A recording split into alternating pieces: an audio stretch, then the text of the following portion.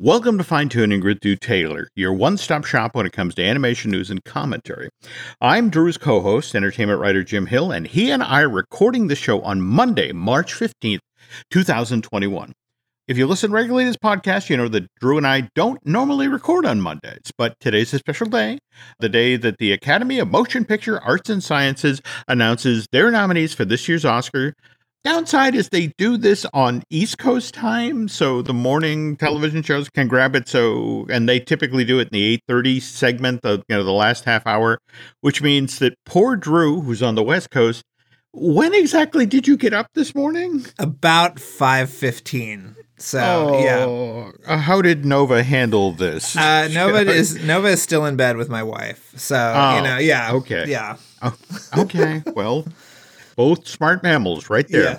Yes. Okay. With the exception of one press release that showed up on my mail from Netflix, I have no idea who got nominated. Okay. So Drew's gonna fill us in here. So any surprises or? Well, I mean, I as I told you earlier, I thought that Soul was going to pull off a Best Picture nomination, and it did not. Okay. So I also thought it was maybe going to get a Best Original Screenplay nomination. It did not. So, no animated features in Best Picture. The Best Animated Feature nominations are what we probably thought they were going to be. It is Over the Moon, Onward, Shaun the Sheep, the movie, Farmageddon, which I was happy to see, Soul, and Wolfwalkers. So pretty much what we expected, right? Okay. I mean, no disrespect to Shaun the Sheep. If I were picking an Aardman thing to put forward, I don't know if I would have put forward that one. But beyond that, that's a relatively good, solid list. Yeah. And then for animated short, we've got Burrow, which I know we both loved, Genius Loki, If Anything Happens, I Love You, Opera, and Yes People. So I've got some catching up to do on that category, but no to Jared. No to Jared, but we tried, Jim. We tried. Oh, I know. I'm sorry. That's a gross error on the Academy's part. That's a charming short. That's a wonderful little film. That really deserves some recognition. I mean, don't get me wrong, Burrow's cute, but yeah, it's certainly no to Jared. Ugh. I'm not happy, Drew. I know. Well, we did what we could, Jim. We did what we could. And then Soul also got nominated for Best Score, which I think was pretty much a lock there. And also Best Sound, which is the new collapsed Oscar category for, And given, in today's world of effects and that sort of thing, I mean, face it, most effects films really are animated features. Were any interesting nods there, or the effects category is interesting. Yeah, we've got Love and Monsters, which I really loved. The Midnight Sky, Mulan, The One and Only Ivan, and Tenet. So, kind of an interesting group. Really? I thought Soul might permeate there too, but it did not. Yeah, but The One and Only Ivan. Yeah, really?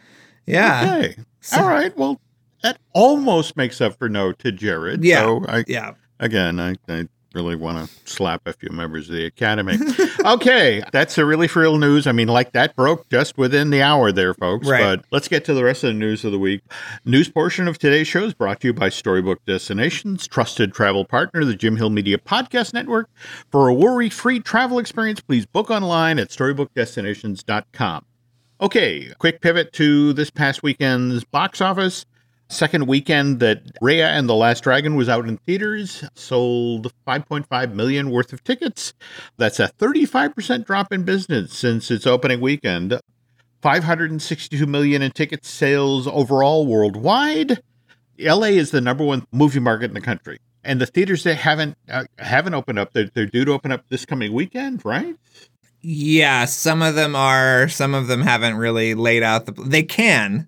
That's the important thing. But yeah, I think even in Burbank, there were a couple of theaters open this weekend with Raya playing. So, really? Yeah. Okay. Yeah.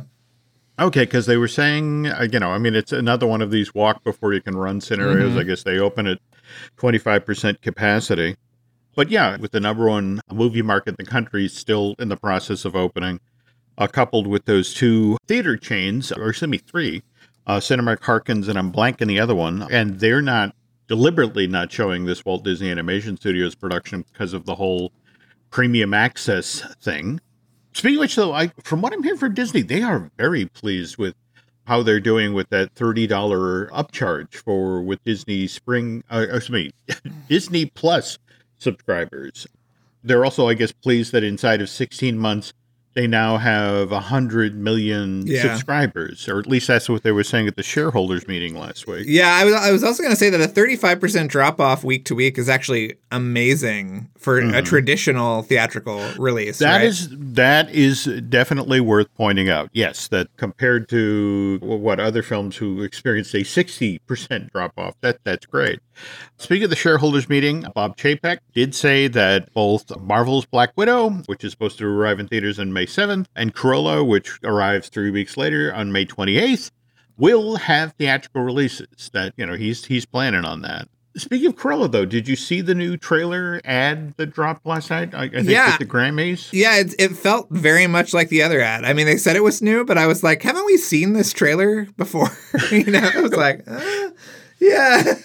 Couple new shots in there and you call it new. There we go. Yeah. That's how they breadcrumb us, Drew. Yeah. Wait a minute. One new image. Okay.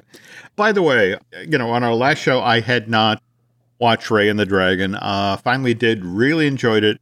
Did want to ask, Drew, did you catch at the very tail end of the credits that special message from the crew? No, I didn't. I haven't watched it again yet, but yeah, go ahead. Tell me what it was at. The making of this movie from over 400 individual homes was unprecedented and relied entirely on the talent, ingenuity, and dedication of everyone at Walt Disney Animation Studios. The filmmakers would like to thank them for their tireless work, good humor, and most of all, patience with our inability to properly use the internet. And then in parentheses, it says, dude, you're still on mute. Which, given my mad internet skills, I understand entirely. Just today, Drew was like, Jim, audio, put on the audio. We're doing a show. We have to record it. Also, worth noting that we're recording this on the 15th, and tomorrow, March 16th, the Art of book for Raya and the Last Dragon comes out. This is from Chronicle Books, and I'll mangle this name. Can you help me? You know how I know her is just Kaliko, because she's a part of Amy Astley's PR team. Oh, and she got to write this book, and so it was so fun. I've seen her and chatted with her over the years at various press events, and every time I'm at the animation studio. So Kaliko Hurley, who is absolutely fabulous, got to co-write this book. And so she and I have been talking about this over the last year, sort of as I was finishing up my art of book. She was working on her art of book. So it was a lot of fun. Yeah. You went up and did your interviews for Onward. Was that 1 day or 2 days? It was 2 days it was about this time. God, it was before Toy Story 4, which was, I guess, 2019. So around this time, 2019. So yeah, it was it was a whirlwind, but I think this new making of book is absolutely fabulous. No. Don't get me wrong. 160 pages of gold. I think they did a great job. And there's this wonderful quote from director Don Hall about the core of the story has always been Rhea and Sisu. The interplay between the two personalities, one's a warrior with trust issues, and the other one's a benevolent dragon who trusts deeply. So that's the source of not only of the film's humor, but also its emotion. And you did much the same thing with the Onward book, is that taking things that you're looking at in the movie and going, now, wait a minute, there's significance there. To pay attention to this. They made these deliberate choices. Like Rhea, as an adult warrior, again, a character with trust issues. So when we first meet her, she's cloaked in this giant cape. She's got a big hat. As John Ripper explains, those are her protective layers. That those are items we could peel off the character she evolved over the course of the film. Whereas Sisu, the stuff that was kind of giving away who she was, yet her blue coloring was she's a water dragon. Likewise, they were talking about how this was a character who had to work as a biped and a quadruped. Yet at the same time, I think we were just talking on the last show, about Roger Deakins, right? How Right. Gore Verbinski, how Yep. he talked about how important it was to have Roger Deakins on. And for example, with Rhea, in Rhea and the Last Dragon, the way they use cinematography to reinforce the story points, when they were shooting Rhea, they deliberately, as animators would replicate the use of a wide lens with deep focus and a narrow color palette, whereas Sisu, because she's a trusting character, you could use a long lens, go shallow focus, and use a broader color palette. What about you, Drew? I mean, you read the same book. Was there anything that leaped out at you, or? Well, I just love seeing all the design work what sucks about Rhea is that almost all of the production designers are no longer at Disney. So I really relished seeing some of the last work that Helen Chen and Amy Thompson, and who we're going to talk about later in the show, and also Corey Loftus got to do. And Corey's character designs are obviously absolutely jaw-dropping. His work on Zootopia and Ralph Breaks the Internet is just astounding. And it was so great to see his ideas for the Droon.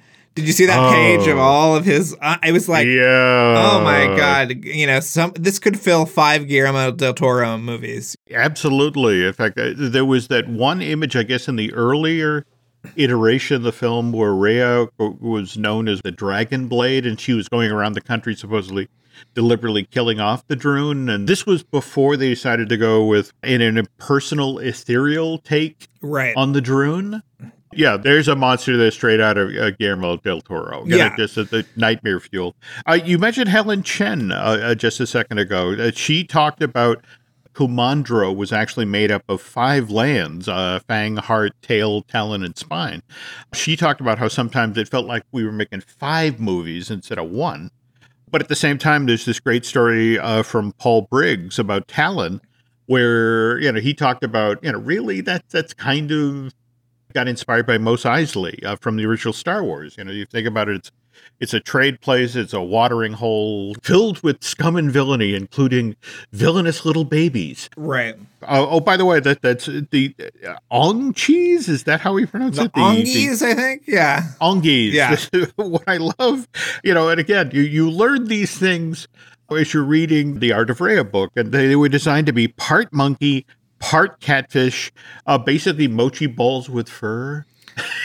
They're amazing, Jim. They are. Amazing. They are. But yeah, that overall a great read. There's the great story that Keen Yun tells about Dang Hu, the chief of Talon, who evidently is inspired by her immigrant grandmother. And so the idea is you have this tiny woman who looks, small and sweet, but scratch the surface, she's all fire. Strong personality who isn't intimidated by anyone, a true Vietnamese matriarch. I would say if you spent the $30 to see Rhea and the Last Dragon, it's worth laying down another $30 to get your hands on this book. You will learn so much about this movie, and more to the point, will really, really appreciate all of the work and the craft of those over 400 artists at Disney who couldn't figure out how to turn on the audio on their laptop. Yes, so I agree. It's really great. We pivot now. Did you see where Central Park has been renewed for, a 3rd season? Yes, I cannot wait. I mean, I just want the 2nd season, Jim. Just give me the 2nd season. That's what I want. Well, again, we also have a start date for that. We have June 25th. But Lauren Bouchard, the creator behind this, he tweeted out that, okay, so season 2 and season 3 of Central Park means 29 more episodes and like 115 more songs. So, sorry, Ava, you're probably not going to be seeing your dad all that often in the weeks ahead. Sounds like Josh Gad is going to be a very busy man. Yes.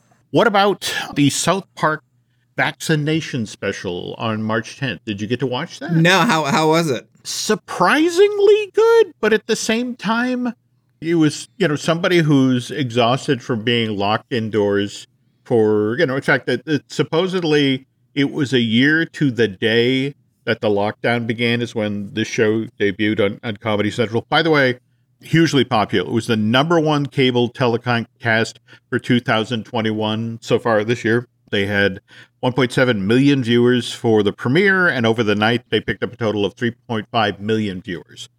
There were all these throwbacks to earlier South Park episodes, and in fact, at one point, Are you familiar with the Underpants Gnomes? Yes, of course. All right.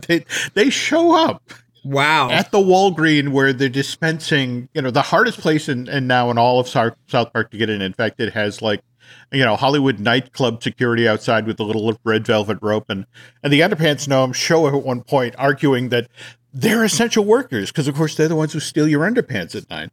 But there was kind of an exhausted feel to it, sort of echoing all of what we're going through. In fact, not to spoil it for folks, but there's actually a moment in the show where effectively the four boys that we've known over the course of the show, their broship breaks up, and it's Cartman and Kyle and I'm blanking the name of the other one, but they literally have a meeting where they work out the custody schedule for Kenny. And there's this wonderful gag throughout the show because, of course, it's everybody over 60 who's initially gotten the shot. And so you have all of these old people in South Park lording it over the rest of the residents. It's like, ha, we got our shot and, we can go out with it masks. And there's this gag at the end of the show where finally everyone in South Park is getting their shot. And it's like, okay, old people, back to the retirement home, and forcing them off the streets. But it's worth checking out. It's certainly not as foul as last year's hour-long South Park episode where we find out the role that Mickey Mouse played in the launch of the Wuhan flu. Right. But no, I would check it out. Oh, what do we make of the Pepé Le Pew situation? Well, I mean, I think supposedly there was only one draft where he was even in the story prominently. There we go. And it was last year. It was even before the current director took over. I don't know if we all remember that Space Jam 2 had a completely different creative team for about 3 weeks on the movie. And so this was during that version. So I don't really understand what everyone is bent out of shape about, especially because I don't think Pepé Le Pew is anybody's favorite character. But you have an interesting historical take on Pepé Le Pew, don't you? I guess we should explain to people what the scene was supposed to be. I remember when you first explained about this all Warner Brothers worlds together in one movie conceit for this movie. So in this movie, Superman can fly out of Metropolis, go to Hogwarts Castle, pick up Harry Potter, and then the two of them can fly to Bedrock to have lunch with Fred Flintstone. I mean, it's that kind of movie. Right. And so the scene that was in the film for a while was LeBron James needs information. He ends up at Rick's Cafe from a Warner Brothers 1942 production of Casablanca. And as he walks in, sure enough, it's black and white, and there seated at the bar is Pepé Le Pew, who's putting the moves on, I'm blanking the name of the model, Denise? Santo, yeah. Okay. But what happens, again, it's a 2021 movie. He's doing his French lever routine, and she grabs him. I think she throws a drink in his face, slaps him, and stalks off. And LeBron actually walks up to Pepe at one point, and it's like, dude, it's 2021. No means no. And I mean, and that's the thing. The way it sounds is this literally was a pop culture warrior joke. The whole reason the scene existed was, to sort of do that bit to the effect of, here's Pepé Le Pew doing what he always did, and that doesn't play anymore. But for me, I think the thing that's fascinating about Pepé Le Pew is this character only exists because of a grudge match between Chuck Jones and Eddie Seltzer at Warner Brothers Studio. If you go back into Warner Brothers history, Daffy Duck, he didn't burst on the scene fully formed. He was a character that debuted in a Porky Pig short, Porky's Duck Hunt, back in April of 1937. And they went, oh, that's an interesting character. And, maybe we can do something with that. Same thing with Bugs Bunny. I mean, the very first time we have a Bugs Bunny-like character is actually the sequel to Porky's Duck Hunt, short from April of 1938 of Porky's Hare Hunt. So we jump ahead to January of 1945. Chuck Jones has done a new short for the studio called Adorable Kitty, and there's a skunk character in this thing. At that time, his name was Henry. He had a wife and 2 kids, and Chuck finishes the short and brings it to management, and it's just sort of like, I think the skunk character, we could do something with this. But there's a gentleman who's in charge of the studio at this time, Eddie Seltzer, and he hates Chuck Jones for some point. I don't know the reason, but he just flat out hates Chuck Jones. And so it's, no, that's a stupid idea. No one will like a cartoon that's built around just a skunk. And so Chuck is obstinate. So they do 3 other shorts over the next 2 years. Fair and Warmer in September of 46, Sentimental Over You in March of 47, and then Odor of the Day in October of 48. And there's a skunk character in them, and each time it's a little bigger and a little funnier. But Seltzer's like, don't waste our time trying to launch this new character. You're wasting precious studio research, time and money to do this. But then finally, there's the film put out November of 49 for Sentimental Reasons. And this one wins the Academy Award, Drew. It's the second only Warner Brothers short to ever win a Best Animated Feature Oscar. And so now Chuck Jones, I've got an Academy Award. I proved my point. We could build a series. I was right. This is a winning character. And Seltzer goes to Jones. Well, congratulations. Now, because it won an Academy Award, the studio wants a series of movies around your skunk character. And Chuck was like, well, I don't want to do a series. I just wanted to prove to you that I was right and you were wrong. So we got an additional 14 Pepé Le Pew shorts after that, from all the way up to 62. And in fact, the only reason the series ended is that, for all intents and purposes, Warner Brothers Studio, Animation Studio, at least the theatrical shorts part of things, closed in 63. And at that point, I think they started farming out the making of theatrical shorts to outfits like the Patty Frilling. But we only got Pepé Le Pew because Chuck Jones and Eddie Seltzer got in a waving contest. Are we allowed to say waving, Drew? I forget. Anyway, folks, animation history can be very, very weird sometimes. Speaking of which, when we get back from this break, Drew has an amazing story about the film you never got to see, which was a Gargoyles movie? Am I right about that? A live-action Gargoyles movie, yes. Okay, you got to come back for that, folks. So hang on with the ads, and we'll be right back.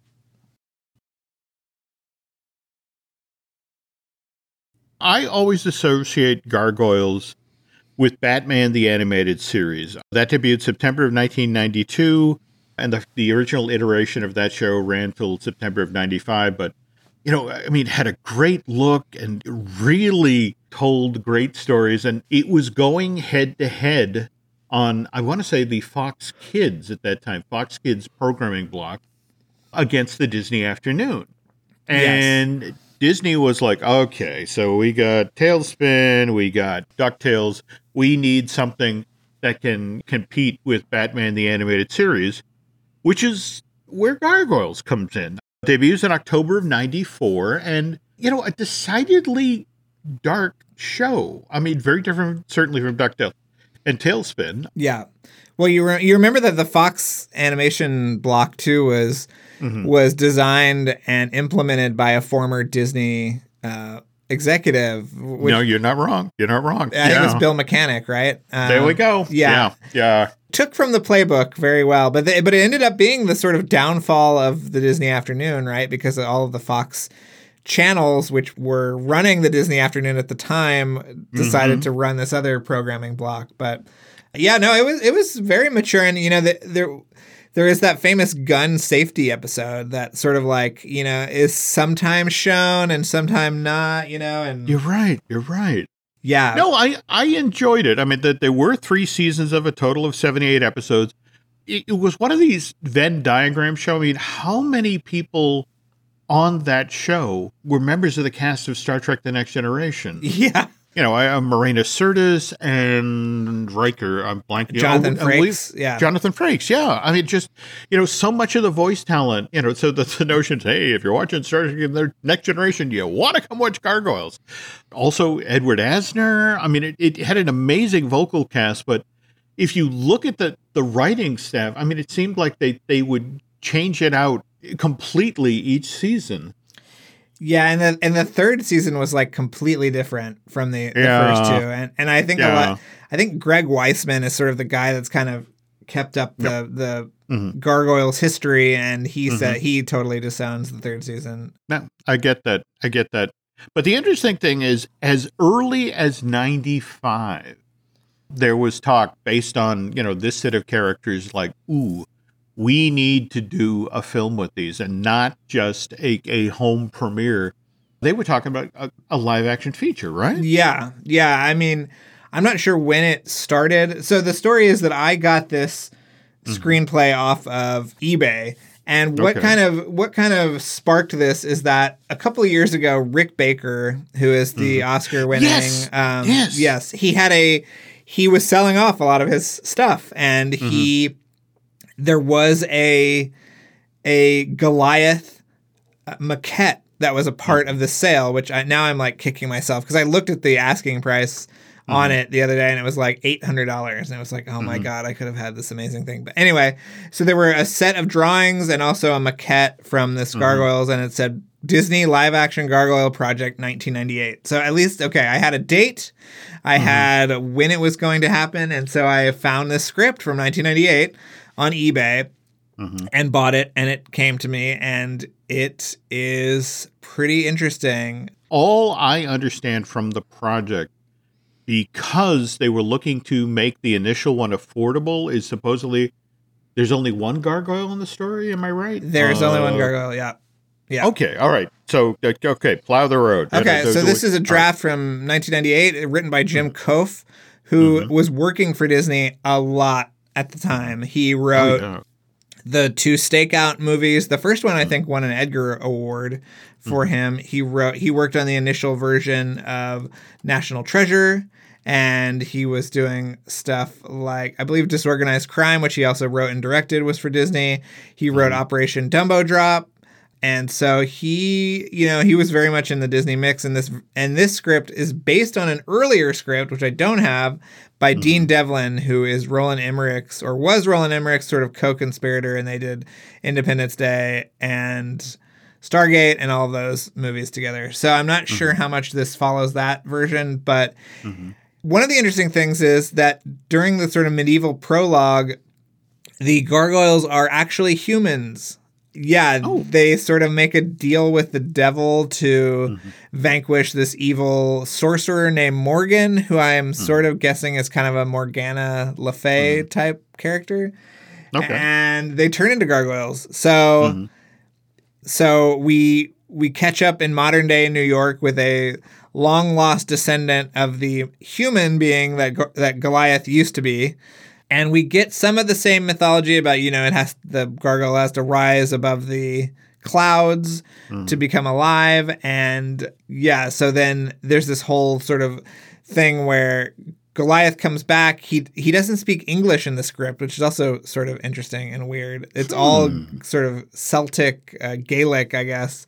And they're trying to stop Morgan, who's come back from the medieval ages, from opening up a portal to hell in modern day New York, which, it seems very Buffy the Vampire Slayer to me. I was about to say, the Ghostbusters Buffy. Yes, exactly. I need to open a portal. Let me get to Queens. Yes, okay, exactly. So that's sort of how it happens. There's Morgan's henchmen are these kind of like devious figures that sort of reminded me of, you saw Shazam from a couple of years ago, right, Jim? Yep. Okay. So there are these creatures that are like, that symbolize like gluttony and all these things. And I don't think the script really works that well.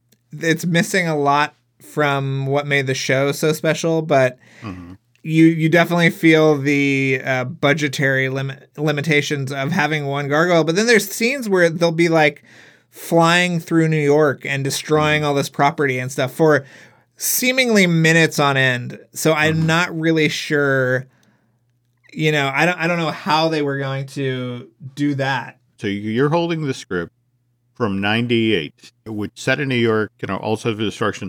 Think about it. Dean Devlin and Roland Emmerich, what do they follow up Independence Day with? But Godzilla, which again, set in New York, destroying the city. You got to picture this moment where they're sitting there, at their desk with both of the, script sitting in front of them. And okay, so how are we destroying New York this summer? Yeah, no, you get that. And I don't think that Godzilla worked very well either. But no. In fact, the thing that kills me about Godzilla is it's actually the two gentlemen who wrote the script for Aladdin and the Pirates of the initial trio of Pirates of the Caribbean movies. Yeah, Ted Elliott and there we go. Yeah. You can actually go online. Their version of the script, which came within inches of being made. I mean, I remember the trade ads with Godzilla's shadow looming over the Sony lot. It's a great script. It really is. Again, in fact, it's such a great script that somebody went and did a graphic novel version of it, just taking it beat for beat and putting it out there. But in the end, it was, again, a budget situation. And also, frankly, I'm blanking the name of the director. Wasn't it Jan de Bont? There we go. We go. And it was one of these situations where Dean Devlin and Roland Emmerich had just come off of Independence Day. And the notion is that they've just delivered a film that's full of destruction and giant scale and what a Godzilla movie should be. And the studio decided, let's take this away from John and give it to those guys. And they then basically reinvented the film to, a giant iguana attacking New York. And It just sort of, but no, it's definitely worth checking out. And Terry Rossio actually has a story credit on the new Godzilla versus Kong movie. There we go. So let's talk about how this ends. I mean, obviously, this is Hollywood of the 1990s, and it's a big budget effects film. So do they set up, Gargoyles 2? Yes, they do. There's this weird subplot where Morgan has become kind of an art historian figure in modern day New York, and he's killed some of the other gargoyles, and he has these stone hearts that he's gotten out of them. And at the very end of the movie, obviously Goliath makes this ultimate sacrifice. He becomes one of the hearts, and he falls into the river. And at the end of the movie, it's this slow crane down into the water, Jim, where we see all 5 of the gargoyles in their gargoyle form in stone under the water. And it says something like, maybe one day they will be reunited and resurrected and all this. And it's like, when the computer software can handle this amount of creatures. You just nailed what the issue was. When you read a screenplay like this and it's this much flying in the city, and we're kind of in the same space with Sam Raimi and the first Spider-Man. It was just, I know what you want to see in this movie. I just don't know if the technology is there to do this yet. And they thought enough of what Rick Baker did to have him do a maquette of this and to see, okay, can we do this as a full body suit? Can we have something that we can maybe do go motion puppetry with? By the way, to circle back to the auction that you were just talking about, for me, same thing. I paid through this catalog, and it's all of this great stuff from films he actually worked on, and then the what ifs. Right. Did you see the images in there of the aliens from Night Sky? Yeah, I'm obsessed with Night Sky. Yeah. I have the script. Wow. Tell you what, we'll trade baseball cards here. You get me a copy of your Gargoyle script, and I'll get you Night Sky, which, folks, by the way, if you don't know Night Sky, it was the film that Spielberg was going to make before he decided to make E.T. Yes. Where he turned the evil aliens that were attacking the people in the farmhouse into benign single alien, just like single gargoyle, to make the movie affordable. But it's a killer script. And because of the Night Sky E.T. connection, that Rick Baker had some percentage point or profit, or something, and he made I hope so. Yeah, he made a ridiculous amount of money because when you see the Night Sky aliens, you see how they go from, there was one nice one, and that sort of went into making E.T., which he did not work on. That was Carlo Rambaldi who did that. But and the story behind Night Sky, the real life story of the the farmers that were attacked by these aliens is really interesting. I think you can feel a lot of it in another Disney production, which is M. Night Shyamalan's Signs, is very Night Sky-y, right? Oh yeah, no, absolutely. And who wrote the screenplay? John Sayles, I believe. There we go. Yeah. Yes, John. No, it's an amazing script. Seriously, I will dig out a copy, and when somebody's looking the other way at Kinko's, I'll get you a copy made. I guess it's worth noting here that it wasn't just Gene Devlin and Jim Call who were working on a Gargoyles movie. In fact, as recently of 2018, Jordan Peele supposedly pitched a Gargoyles movie to Disney. Yeah, I think that, well, what he said, I think later was that he had a general meeting at Disney and they asked him about properties and he kind of inquired about Gargoyles, which I would love to see a Jordan Peele take on Gargoyles. Oh, yeah. Yeah. But yeah, I mean, it seems like I think they announced some other writers in 2011. I mean, you can do it now, obviously. And you can bring all 5 of the Gargoyles to life. And I think it would be really fun if you brought some of the voice talent back, right? Like get Keith David to come back. No, absolutely. We still live in a world where we can bring Edward Asner in. Yeah. You know, so do that. Yeah. I was just talking with my brother last night about how we now live in this world that, thanks to subscription streaming services like Paramount Plus and Disney Plus, you know, the old Hollywood business model where you have to create a movie that works for all 4 quadrants, that doesn't apply anymore. You know, that you can do these things like Star Wars The Mandalorian, where you have this rabid fan base, which you can, if you deliver a quality show, you can maybe bump out a bit because, you know, everybody's, you know, well, back when we could actually go to offices, everyone's standing around the water cooler talking about, you know, this amazing show. Right. But these franchise things, you know, the Star Wars, the Star Treks, and something like Gargoyles. I mean, Gargoyles, what did Bob Chapek say that they were going to be on the heels of the success of Disney Plus? They were going to try to create 100 new movies and TV series each year? Right. I heard that right? Yes, yeah, for sure. Yeah. Yeah, I mean, I think it would be a perfect place for Gargoyles. I mean, clearly the fan base is there. There was a really great interview last year with, I believe it was with Weissman on Polygon, about the kind of phenomenon of the story. And he's planned all these spinoffs, and I guess you can watch early episodes and see sort of where they were going to take it. But yeah, I mean, I don't think they should make this script, but they should make a script and they should do it in live action. I think it would be really cool and fun. But it was a great little peek at like what they were thinking of, you know, and like what the limitations were. But yeah, I mean, I've always loved this property, so it was a real thrill to kind of get to see it a little bit better. I'm so glad you've been able and landed this. Thanks for sharing. And, yes. And like I said, let me go dig up my Night Sky because you're going to love that one too. So speaking of great stories that only a Drew Taylor can tell, what's going on with Light the Fuse, Light the Wick, and... Light the Fuselage. Yeah, we have Light the Fuselage. Yeah. Seriously, you need merch of that. I know. All right? Well, we got to do that for Top Gun Maverick. But yeah, we're just we're plowing ahead. We're still in the middle of the John Wick miniseries, so you know we will return to our usual Mission Impossible schedule in the beginning of May. So we've got a lot of great stuff. Keep coming back. We've got some awesome stuff. Yeah. Seriously, folks, if you love entertainment history, you have to listen to Light the Fuse, Light the Wick, and Light the Fuselage. I love that name.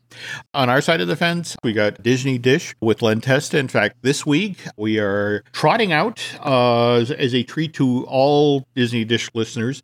The show we did is a Bandcamp exclusive, the American Adventure script from 1978.